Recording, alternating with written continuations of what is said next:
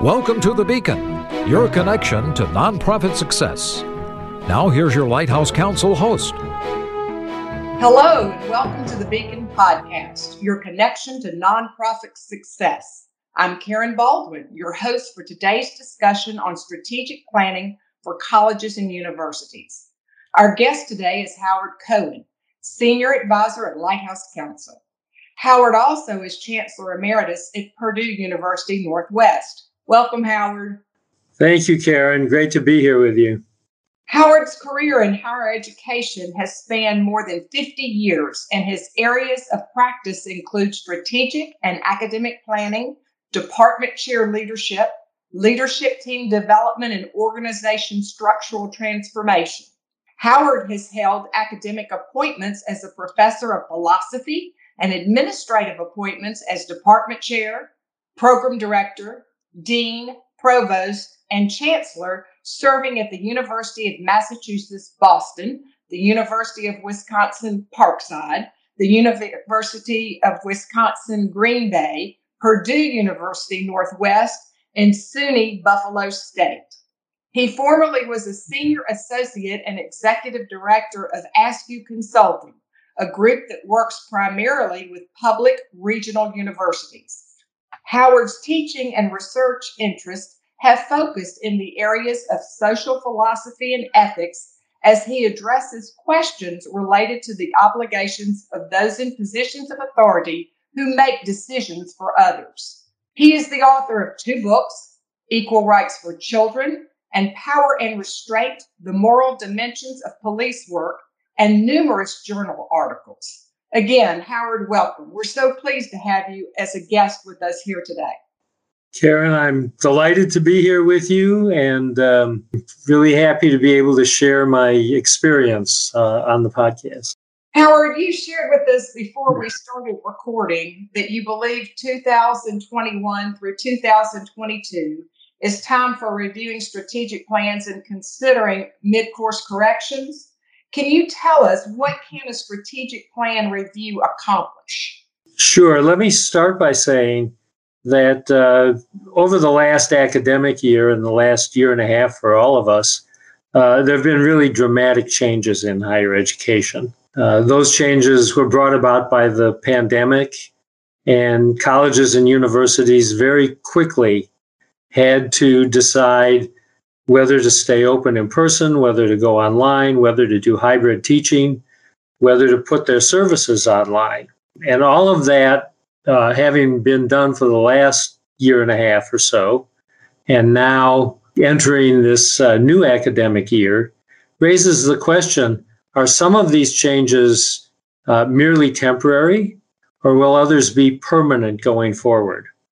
And to answer those questions, that raises a whole host of strategic issues. For example, will a university's face-to-face versus online program mixture be different going forward? Or will they continue to do what they've done in the last year or so? Services like administrative services that they offer students, student affairs, health counseling services, for example, the recruitment work that they do, all of that may have changed over the last year or so. Moreover, the profile of the student body may be changing as some students decide not to continue at their university and others decide that they want to try a new university. Then when all of that is taken into account, the university has to decide whether it's going to reallocate resources to make those changes. Should they put more money in faculty development, more money in technology?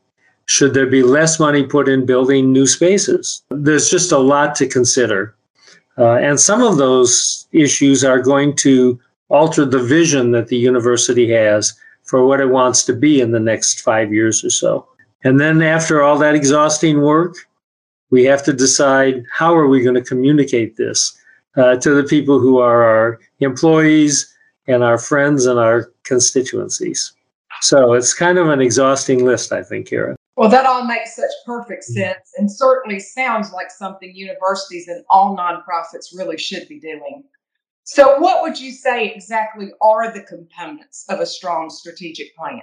Well, a strategic plan begins with reflection on the institution's context. If it's a public university, for example, is it in a state system?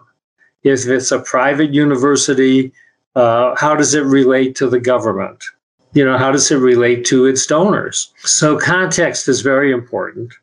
Once the university planning group has thought about the context, they have to decide whether their mission and their vision statements, as they have been written, continue to be relevant. So the second point that I want to make is that a strong strategic plan has clear and articulated mission and vision statements. One of the reasons this is so important is because a strategic plan is really a means to an end.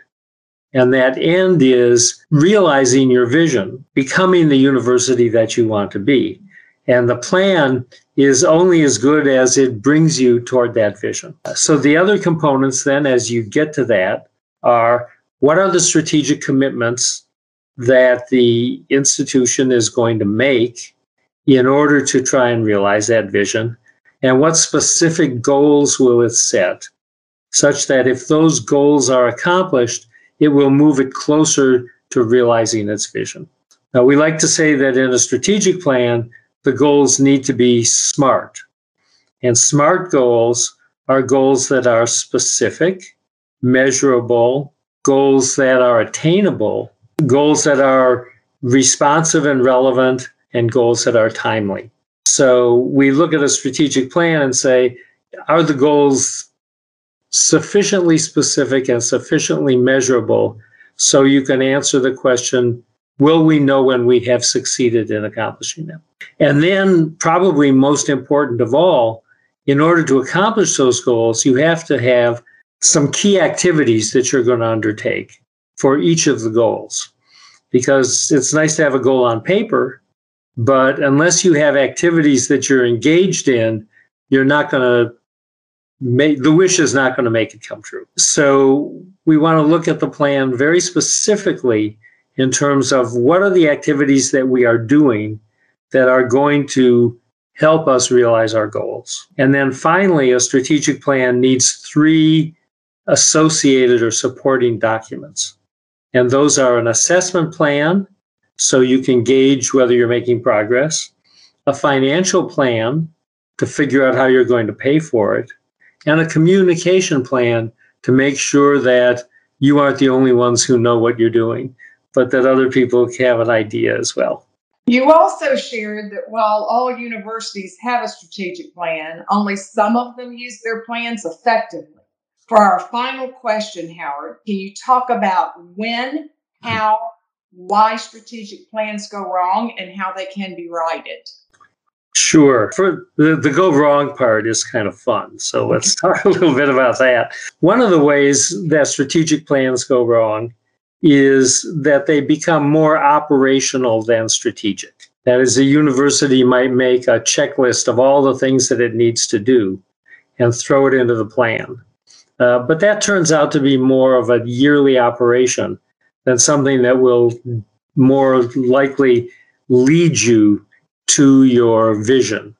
So keep the plan strategic and set aside the things that are operational is number one. Secondly, strategic plans that are committed without enough input from constituents, both on the university campus and in the community, can go very wrong. The point of a strategic plan is, in a way, to build consensus and understanding toward what the university needs to do. But if that's done in a vacuum without consulting with a lot of people, it's going to be very hard to get buy-in for that. So plan needs to be created with enough input. Often plans will have too many goals. One of my friends like to call that a letter to Santa. You have a very long wish list of things you want to do. And everybody has their favorite goal, so there might be a lot of them. But in truth, if you have a lot of goals, you dissipate your resource sources rather than concentrating them. And you need to concentrate your resources in order to get the big things done. So fewer goals that are more important is really critical. I talked about SMART goals a little earlier. Often you will find plans go wrong because they use words like, we're going to do more of this, or we're going to increase that, without really saying how much. And you can't make progress if you don't know what the goal is specifically, how you'll achieve it. Goals that aren't linked to vision is a way that plans often go wrong. People will throw in a goal because it seems like it's an important thing to do, but it doesn't really contribute to where the university thinks it's going in the next 5 years or so. And finally, if resource allocations are not driven by the plan, then what the plan turns out to be is a very nice coffee table book, but not a very nice guide to the future. So those are ways it goes wrong. How do you get a plan back on track? This falls squarely on the shoulders of the campus leadership. The leadership needs to articulate the need to revisit the plan, and it needs to show determination that it's going to be moving forward to implement the plan. Leaders who leave strategic planning to a group that's been assigned the task and don't check in much with the group, or don't follow closely what the group is doing and engage the group, can't really get a plan back on track. So it takes very active, engaged leadership. And then it takes all constituents of the university, faculty, staff, students, people who are related to the university, donors to the university, community members who rely on the university. All of them need to be engaged in the planning. So leadership needs to reach out to those people and get them involved. And then hopefully the planning process, the review process, will be a facilitated process. So the members of the organization can really concentrate on what they want the plan to be, rather than the nuts and bolts of how to move it forward. Howard, thank you again for being here and sharing your insights with us. No doubt there are important takeaways for those here who are listening in today. And for those of you who did tune in, thank you for being here as well. You can learn more about Howard on the Lighthouse Counsel website at lighthousecounsel.com, or connect with Howard on LinkedIn. Great, thank you.